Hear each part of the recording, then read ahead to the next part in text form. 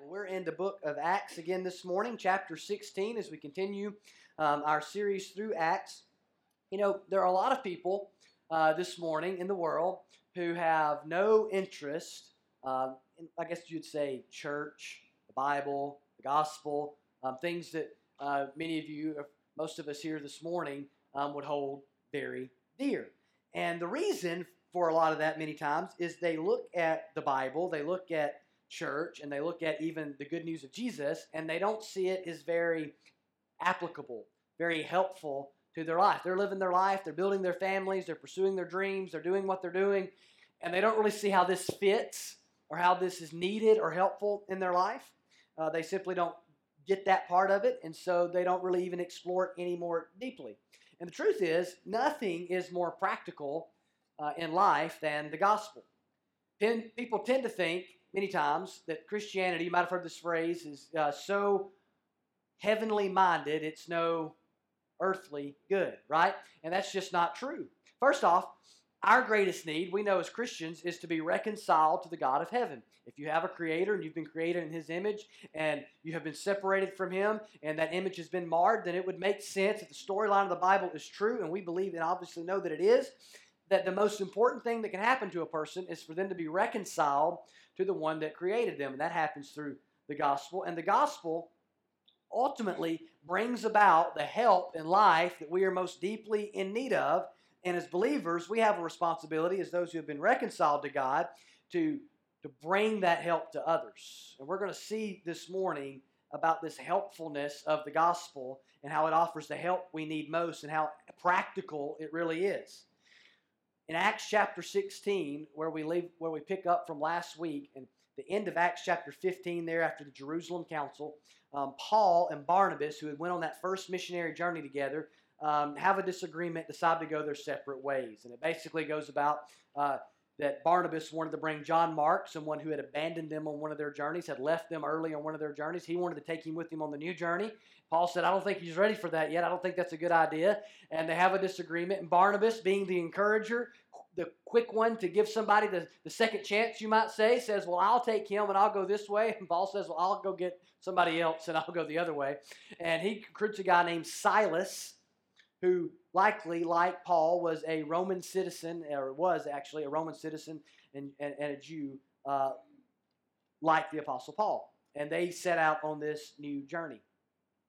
And Paul then stops in the beginning of chapter 16, and he meets on his journey a guy named Timothy.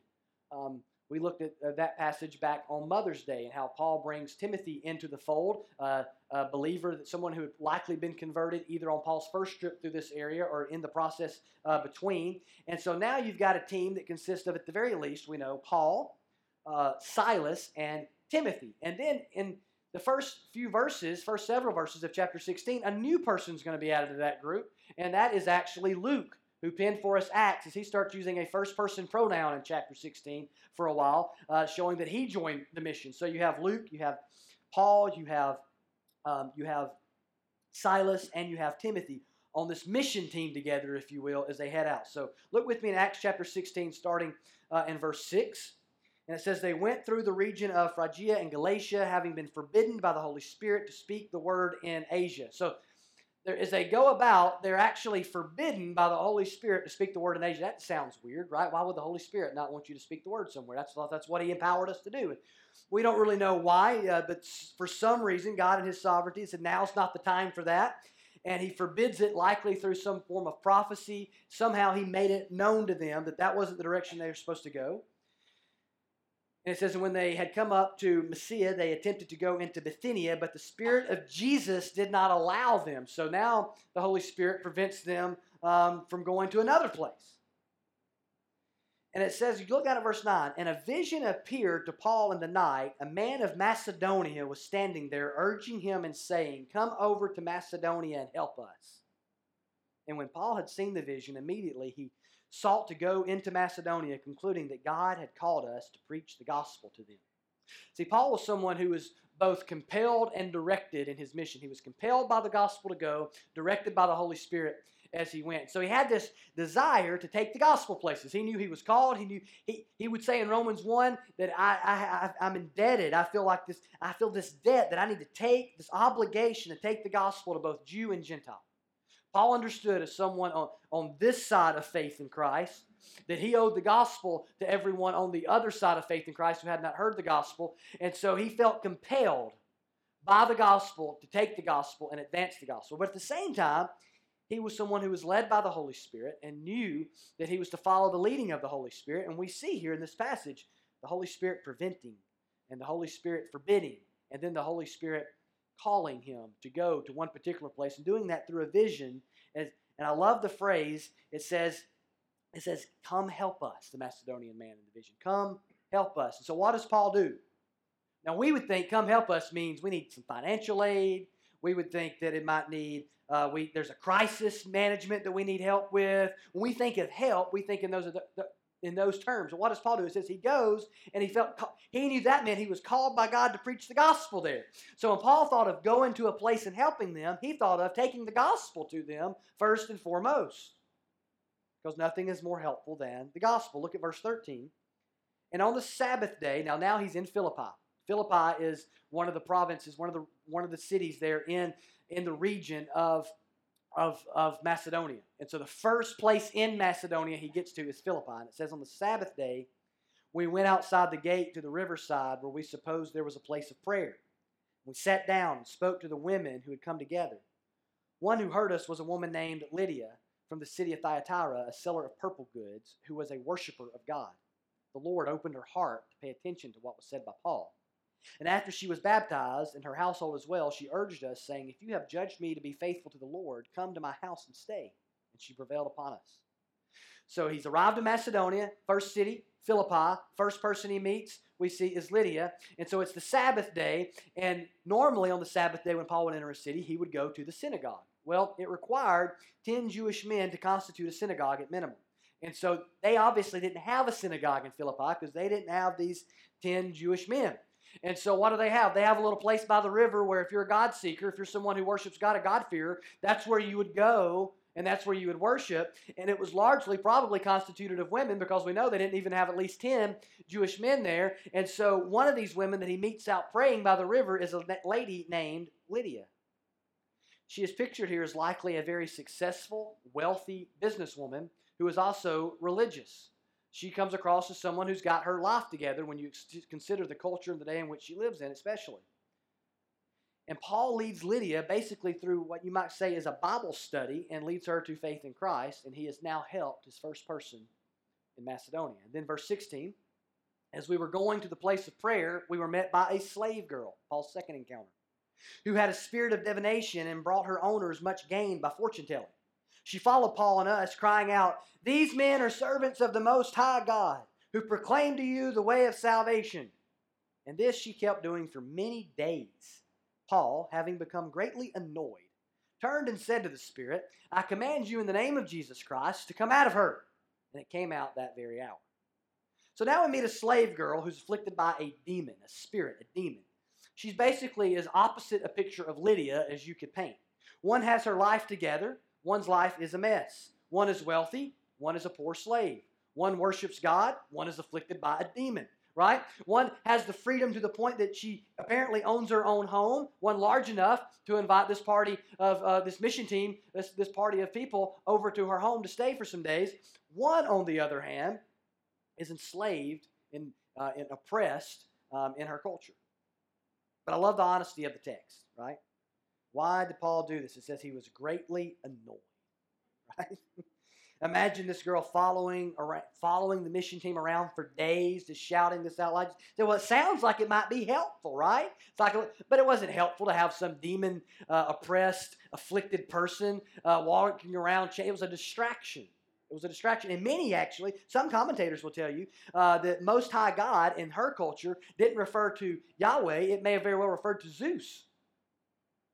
And some would say it's better translated a way of salvation than the way of salvation. So in some ways, she might be muddying the waters. And people disagree over the exact translations, but the point is this. Paul did not want the gospel associated with demons and with a demon-afflicted person. And when Paul commands the Spirit to leave, it does so immediately. But there are some people we're going to find that don't like that. Verse 19. But when her owners saw that their hope of gain was gone, they seized Paul and Silas and dragged them into the marketplace before the rulers. And when they had brought them to the magistrates, they said, "These men are Jews, and they are disturbing our city. They advocate customs that are not lawful for us as Romans to accept or practice." The crowd joined in attacking them, and the magistrates tore the garments off them and gave orders to beat them with rods. And when they had inflicted many blows upon them, they threw them into prison, ordering their jailer to keep them safely. Having received this order, he put them into the inner prison and fastened their feet in the stocks. So, these folks, they're in need of Paul's help as too. They just don't know it. They're enslaved to their greed. And it says they actually turned the crowd and turned the city on Paul and Silas. And they find themselves attacked, stripped, beaten with rods, with many blows, it says, and then thrown or tossed into prison. So things are looking dire here for Paul and Silas. And in verse 25, about midnight, Paul and Silas were praying and singing hymns to God, and the prisoners were listening to them. And suddenly there was a great earthquake, so that the foundations of the prison were shaken. And immediately all the doors were opened, and everyone's bonds were unfastened. When the jailer woke and saw that the prison doors were open, he drew his sword and was about to kill himself, supposing that the prisoners had escaped. But Paul cried out with a loud voice, "Do not harm yourself, for we're all here." And the jailer called for lights and rushed in, and trembling with fear, he fell down before Paul and Silas. Then he brought them out and said, "Sirs, what must I do to be saved?" And they said, "Believe in the Lord Jesus, and you will be saved, you and your household." And they spoke the word of the Lord to him and to all who were in his house. And he took them the same hour of the night and washed their wounds. And he was baptized at once, he and all his family. Then he brought them up into his house and set food before them. And he rejoiced, along with his entire household, that he had believed in God. So here we're introduced to a third person on Paul's journey, the Philippian jailer, likely a retired Roman soldier, not an easy case of a person to witness to. And he throws them in prison after they're beaten, doesn't give them medical care, and they certainly need it. They've been beaten with rods profusely. They're tossed into prison, put in these painful stocks. And at this moment, Paul and Silas look like they're in need of help, right? Not the jailer. But we're going to see, as the story develops, we see that the jailer is in just as much need of help as the demon-afflicted slave girl and as Lydia by the riverside. Tim Keller says that in these three scenes, you get a picture of three different types of people reached three different ways by the gospel, showing how the gospel is ultimately for all types of people. And you do get that, right? He points out you have a religious person, Lydia. You have an oppressed person who's deprived justice, who at the same time is oppressed spiritually in the slave girl. And you have a very, maybe more secular-minded, hard case of a person, skeptical of a person in the Philippian jailer. And one, as he points out, is reached through a Bible study. One is reached through a dramatic experience, and one is reached through seeing the Christian life actually embodied in front of them, and there's obviously a dramatic experience for him as well. But you also get a picture here as you see this unfold, a picture of how the gospel brings us the help we most need, no matter what circumstance we are in life, no matter what your background or your friend's background, what people need most is the gospel and how it expresses itself in that way. And as Paul follows the Spirit's leading to Macedonia, going to help as the man in the vision requested, we get these three pictures of gospel help. So let me give them to you. First off, Christ, or the gospel, is what completes us. We learn this from Lydia. Lydia looks like someone with her life together, right? She's got it all together. She's successful. She's wealthy. She's religious. She has a moral compass, obviously, for her life. Very serious about her religion. In a town where there's not even enough godly men to constitute a synagogue. She's down by the river praying and seeking God. Her life looks balanced. Her life looks full. And as a seller of purple goods, as it refers to her, she was dealing in an expensive, lucrative, profitable product, so she would likely have been well off. And she had come from Thyatira, obviously, to Philippi to have this business. And the fact in her day that she owns a home as a woman, and a home large enough to host a group like this shows that she was fairly well off. So she's successful and she's wealthy. And it would have been easy to look past Lydia's need due to her seeming togetherness look of her life. Her life on the outside looks full, but in fact, it's really very hollow. She obviously realized something was missing in her life as God showed it to her, that it was Christ that was missing as Paul walked her through the message of Christ. And our lives can be full of success and wealth and spirituality, but as we know, if you do not have Christ, there is something critical that is missing to your life, and that is reconciliation with God. And you could be like Lydia this morning. You're in a gathering of believers. You have some semblance of belief maybe. Things are going well in your life. You wouldn't say that you're not a person of faith. You would say you're a person of faith. But maybe God has yet to open your heart to understand the Scriptures about Jesus. You know, Augustine wrote, "Our hearts are restless until they find their rest in Thee." That's what he wrote to God. Our hearts are restless until they find their rest in God. It could be that we could restlessly fill our life with all sorts of things, even good things, in search of peace and security and identity and meaning that ultimately can only be found through being reconciled with God through Christ.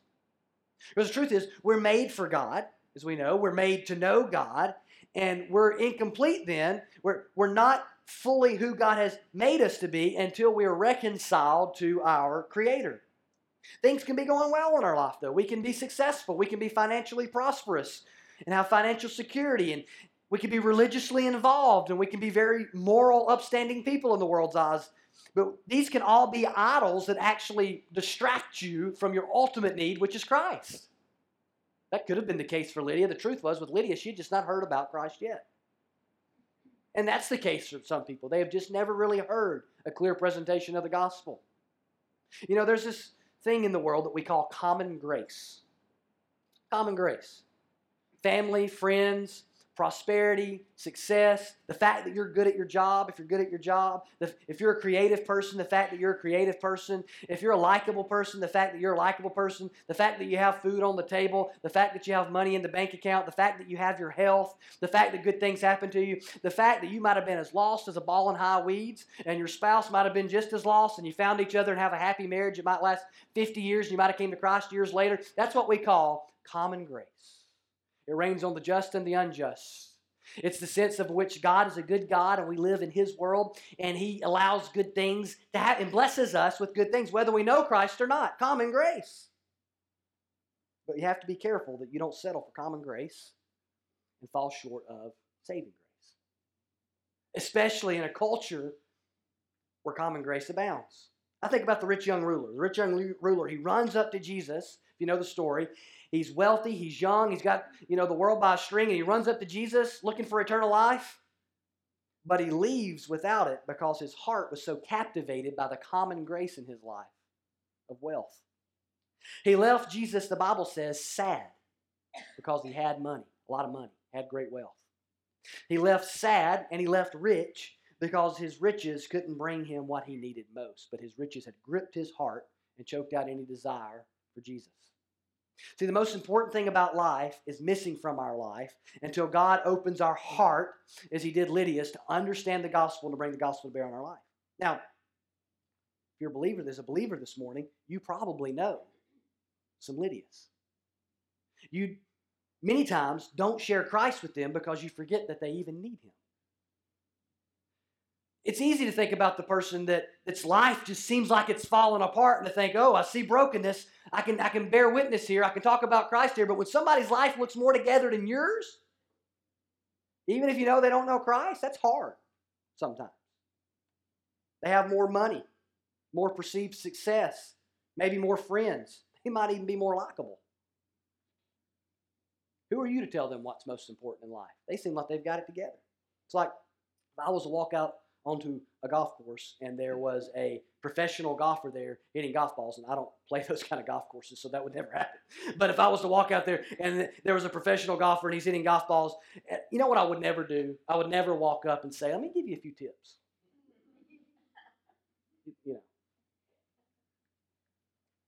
But if I walk up onto a golf course and the guy's not breathing, well, I'm not talking to him about golf. He might could hit 65, shoot 65, but if he can't breathe, he's in trouble, right?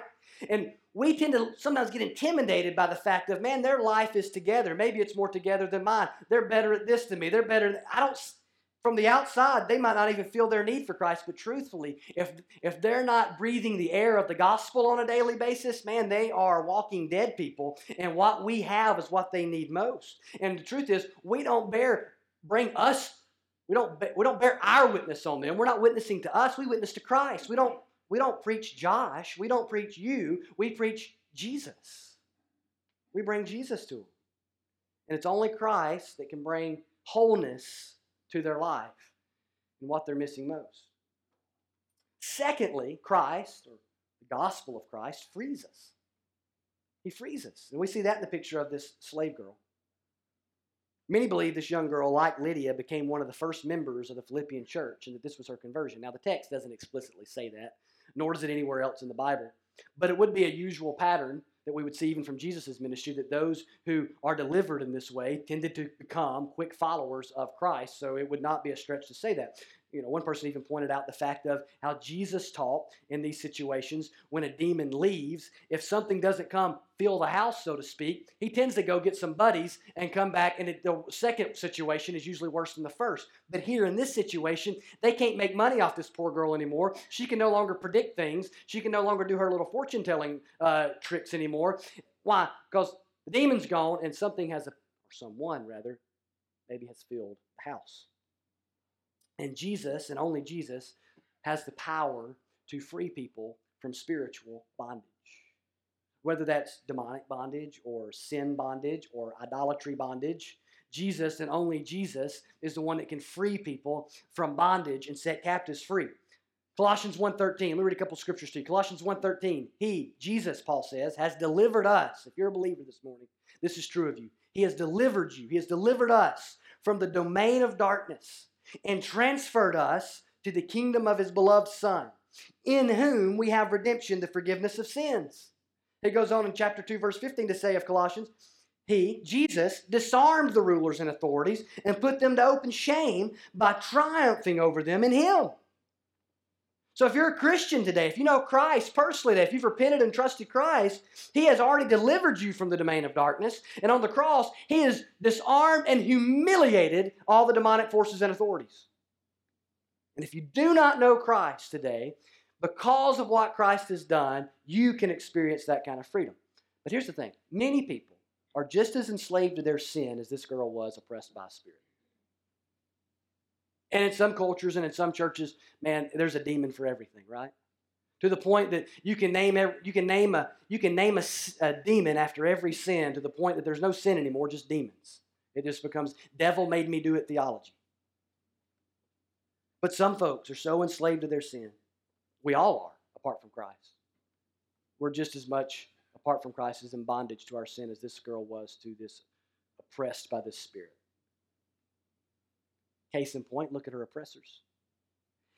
She's set free from who knows how long of demonic oppression. And what do? They get ticked because they can't make money off of her anymore.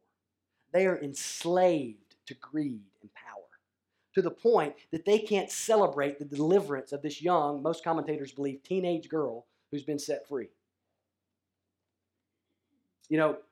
As we know, Tuesday is the 4th, Independence Day. When history marks, right, the birth of our as a free nation, and we celebrate that. And every year, right, millions of Americans thousands of people are going to gather around the lake over here on Baldwin Park. I'll be one of them, Lord willing. Thousands of people will gather around, watch fireworks, right? You'll grill hot dogs and hamburgers or smoke barbecue, do whatever you do, right? Hang out at the pool, go to the beach, hang out with friends, do whatever you do to celebrate our freedom. And I'm grateful for that freedom. And we're a freedom-loving people. And we do not need to forget, though, that as a people that live in a democracy and a republic and a free nation, that we live in a nation of spiritual captives. We live in a nation that sets off fireworks every year to celebrate freedom, full of spiritual, enslaved people.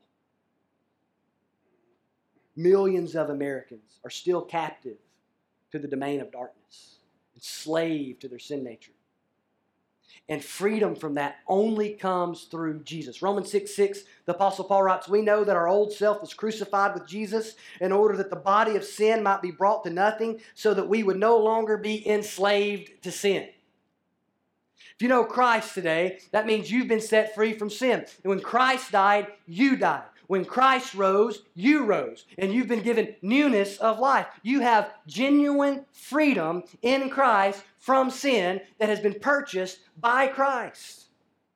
If you're a believer today, that is a rock-solid promise of God for you. And if you're not a believer today, that shows us the truth that you can be set free from whatever sin enslaves you. Some would say, I've tried Christianity. I've tried Jesus. But I'm not free of fill in the blank. And maybe that's the problem sometimes. Because Jesus isn't a test market drug to try. He is a person to surrender to. There may very well be folks in the room today, and folks we know, whose marriages are a wreck this morning, and there's no demon to blame, just sin. There are folks enslaved to lust and pornography, destroying marriages. There are folks enslaved to greed, and it's destroying marriages and destroying their lives. Their debt's out of control. They've stressed out their family. They're not content with their life because they're consumed by lust, just enslaved by sin. And listen, you can't go drinking from the poisonous well of pornography, for instance, and then wonder why what is supposed to be the clean well of your marriage seems unappealing or is a wreck to you. You've poisoned it. And the freedom that deep down, when people want free from something like that, whether it's greed or lust or you name it, that only comes through faith in Jesus. Now here's the thing. Some people will say, well, I got free from that, but now I'm enslaved to this, right? And a lot of times what happens is people don't really get set free from sin. They simply move to a different room in the house of sin. They're a slave to the same master. The master's just got a new name. The master used to be lust. Now the master's greed. The master used to be greed. Now the master's pride. And all they're doing is they're moving from room to room to room to room in the same house. And sometimes it's a big stinking house because the devil will build you as big a one as you want. And they'll go from the upstairs to the downstairs to the basement. And they'll think, well, they just moved. I'm set free from this. And they're just a slave living in the same house. And when the gospel comes to bear on your life, Jesus doesn't move you to a new room. He gets you a new house. Freedom. That's freedom. Free from sin. Not perfect. Not without failure, but free. And you can be free. We can be free when we repent of our sin and believe in Christ. And if you're a Christian, don't believe the lie the devil wants to tell you is that you're not really free. And then you begin to live like someone who's not free, even though you are. The third thing we see from the Philippian jailer is how the gospel, how Christ rescues us. Things look bad for Paul and Silas after they're thrown in prison. They're badly beaten. Their feet are put in these stocks it was literally designed to be painful. They were placed in just the right place. F.F. Bruce points this out in his commentary, that they did it in just the right way to just make it extremely uncomfortable and painful. On top of that, he's been beaten with rods. On top of that, he's being handled by what was likely a former Roman soldier, and they're not exactly trained to be, hospitable. They're basically trained to be professional torturers. So things are looking pretty dark for Paul and Silas. And then when you look there in chapter 16, Paul and Silas appear to be the ones in danger and in need of rescue. And if you're them, you're thinking, what's about to happen to me? Am I going to be killed like James? Killed like Stephen? What's going to happen to me? But really, as the story unfolds, we see it was actually the jailer who was in the most danger. He was the one in need of rescue. We see in this story, at one point, he's actually contemplating suicide. Why is that? Well, he would have been most likely, he would have been killed for all the prisoners being set free. That was many times the punishment. And so, especially all of them go free, he's a dead man anyway. And rather than bear that humiliation and bear that punishment, he was just going to do it himself. But the truth was he needed rescue from something greater than the Roman authorities and the judgment that he was afraid he was going to have to face. So he comes running up after the earthquake, as they pray and as they're singing and the earthquake happens and they're all set free. He sees that they're all still behind when Paul says, hey, nobody's left, we're all here. The question, $1,000,000 question, what must I do to be saved, right? I mean, it's easy from there. If you got people running up at work or in your neighborhood, what must I do to be saved? It doesn't generally happen this way. These are the easy ones, right? I think I can handle that. Most important question on earth. But you only ask that question if you know you're in danger. You only ask that question if you know you're in peril. You only ask that question if you know something's wrong and that everything's at stake. If we're out swimming and I'm standing in 3 feet of water and I say, what must I do to be saved? Help me, rescue me. You would think I'm playing some sort of joke, most likely. But if we're in 30 foot of ocean water, you might think differently. And the truth is, I'm not going to cry for help unless I know I'm in danger.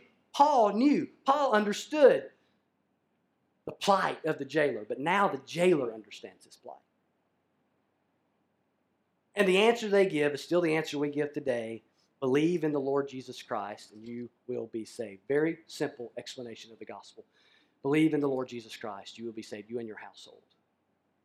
Because the offer of salvation is for all. And God loves, He glories, in winning whole households to Christ. So Lydia and the slave girl and the jailer all look very different, but they all needed the same thing, to believe in the Lord Jesus Christ and be saved. And the story ends with this jailer rejoicing with his household. He's celebrating. Why? Because he's been rescued. He no longer has to fear death and ultimate judgment. He's been rescued by Christ. And notice the change in him.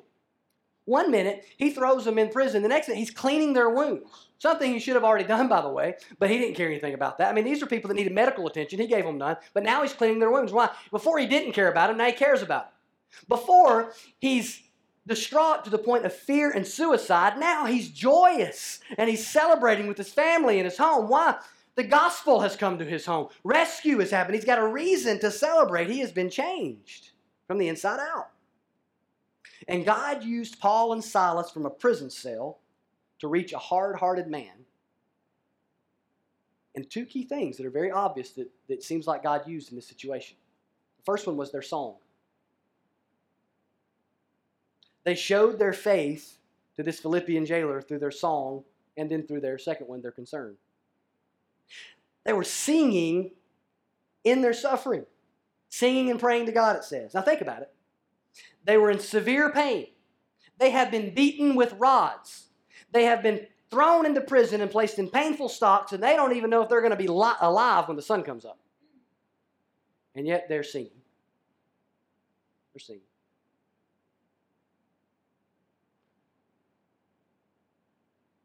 Emotional turmoil. The fear that would be stirring up, not knowing. And think about this. Why are they there? Paul's got a lot of time to think about this. Because sometime before this, he saw a vision of a Macedonian man say, come help us. And Paul knew that the Holy Spirit was calling him to go to Macedonia. He is sitting in prison with his life on the line with a bloody back and hurting legs and feet, fighting for his life. Why? Because God told him to go. A lot of opportunity for bitterness, regret, anger at God.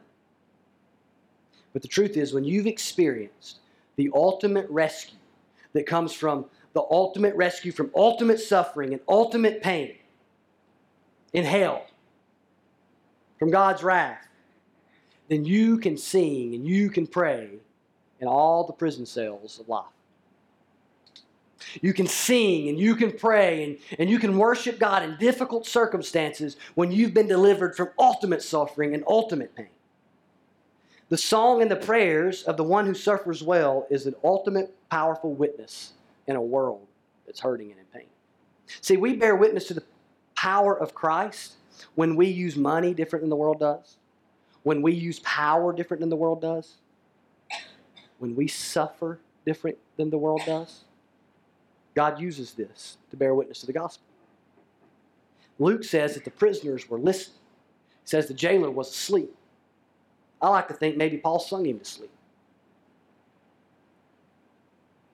Later we see, as the story develops, when the prison cells break open, the prisoners stay behind. Paul says, none of us have left. We're all here. Because the world watches and the world listens and the world is captivated when we're both the same as them and different than them. The same in the sense is we're human and we've got the same experiences they do. Different in the sense of we're empowered by Christ. And there was something unique about Paul. Who knows, maybe he led the whole prison cell to Christ. We don't know. But for some reason, they stayed behind. And this staying behind is the second thing and the main thing, I believe, that God used other than the fact that this jail cell rocked, was Paul's concern for this jailer. The impact it had, notice, when Paul and everyone stayed behind, he comes running up to them. What must I do to be saved? They had risked their freedom. They had risked their own rescue from prison because they knew the jailer's life was on the line. Not a single prisoner left. And this brings the jailer running to the Apostle Paul. What must I do to be saved? John Maxwell says, old quote from John Maxwell, people don't care how much you know till they know how much you care. So you have to show your faith before sometimes you earn the right to share your faith. And Paul and Silas had experienced the greatest rescue, and so they were able to risk their freedom for someone else so that they could experience that great rescue. Tim Keller says it this way, another quote, they didn't need freedom at the expense of his death because they had experienced freedom at the expense of another's death. That's gospel change. In Paul's life and Silas's life, being brought to bear and brought to witness on the jailer's life. And when you've experienced the power of the gospel and the rescue of Christ from sin, from death, from hell, you are able to love others and serve others in a more sacrificial way than you would normally be able to do. Sometimes beyond human comprehension. Sometimes beyond what you would even think. You have no need to use others. You've been set free from that. You have no need to fear others. You've been set free from that. And you can no longer overlook others because you've been set free from that. Because gospel rescue turns us into gospel rescuers and people that want to see others come to know Christ. And the rescued have a song and a concern for others that can't be taken away no matter the circumstances. And this enables us to leverage our circumstances, whatever they may be, for the sake of the gospel. Let me ask you, have you ever found yourself in a proverbial prison? Maybe not a literal one, or maybe a literal one, but maybe not. A hard place in life, a painful place in life, a difficult place in life. And maybe you even found your place there and all you were doing, it wasn't because you did something wrong. You were just trying to obey God and follow God, and then you find yourself unemployed or sick, or hurting, abandoned, rejected.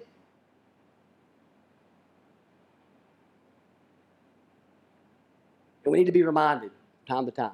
As we read through Acts, we see this, that there's no circumstance that Christ can't use us in. There are some people that you can only reach from certain particular prisons. Let me tell you, the jailer wasn't at the riverside at the prayer meeting. You can reach Lydia at the prayer meeting. The Philippian jailer, he's in the jail. And there are people sometimes in your life, when you go through difficult, hard places in your life, think about it. Who is in my life right now only because of this circumstance? Who's in my life right now only because of this situation? Who has God placed in my life only through this horrible thing maybe that's happened? Could it be that that's the mission field at that particular place in time? Could it be that God wants to use you in the midst of your circumstances to bring and bear witness to the gospel in the midst of that on them? That's what happens here. This doesn't mean we don't speak out when we're done wrong. What does Paul do? We didn't read it, but right after he gets out, he goes, hey, by the way, I'm a Roman citizen. You beat me and threw me in jail. You treated me like I'm some terrorist or something, and I've got rights. And they're like, what? They start freaking out. Well, why don't you just leave town quietly, right? Paul didn't not stand up for his rights, but he didn't let the fact that he was violated in this way to prevent him from advancing his mission, even in a moment where those rights were being taken away. See, the Apostle Paul and Silas were called and went to Macedonia to help. But the help they brought, as we see as they begin this journey, is gospel help. People were finding what they needed most was Christ. People were being set free from bondage and darkness in Christ. People were being rescued from their spiritual plight through faith in Christ. And the gospel of Jesus offers us the help we need most. Freedom from our sin and from our bondage. Rescue from death and hell. Meaning and purpose in life and understanding what we need most. So maybe today, if you don't know Christ, maybe today you're a little like Lydia. Maybe you identify with a slave girl. Maybe you identify with the Philippian jailer. Maybe it's none of them. The point is, no matter what sphere of life you're in, no matter what phase of life you're in, no matter your background, no matter your future, no matter your present, the gospel still comes to bear. And the answer is still the same. Believe in the Lord Jesus Christ and you'll be saved. And the fact that this Jewish rabbi from 2,000 years ago lived a sinless life and died on the cross for your sins and rose again still matters today. He is still our only hope of heaven. And the greatest things we need in life, the biggest questions we have are only found at his feet and are only found as we repent of our sin and trust Christ. Maybe today there are people in your life like these three people. And as one who has been rescued from ultimate suffering, as one who has been set free from bondage, as one who has found what you were looking for in Christ, God can use you to minister to and to reach those people because the gospel is of vast practical help to what we need most in life. Let's pray.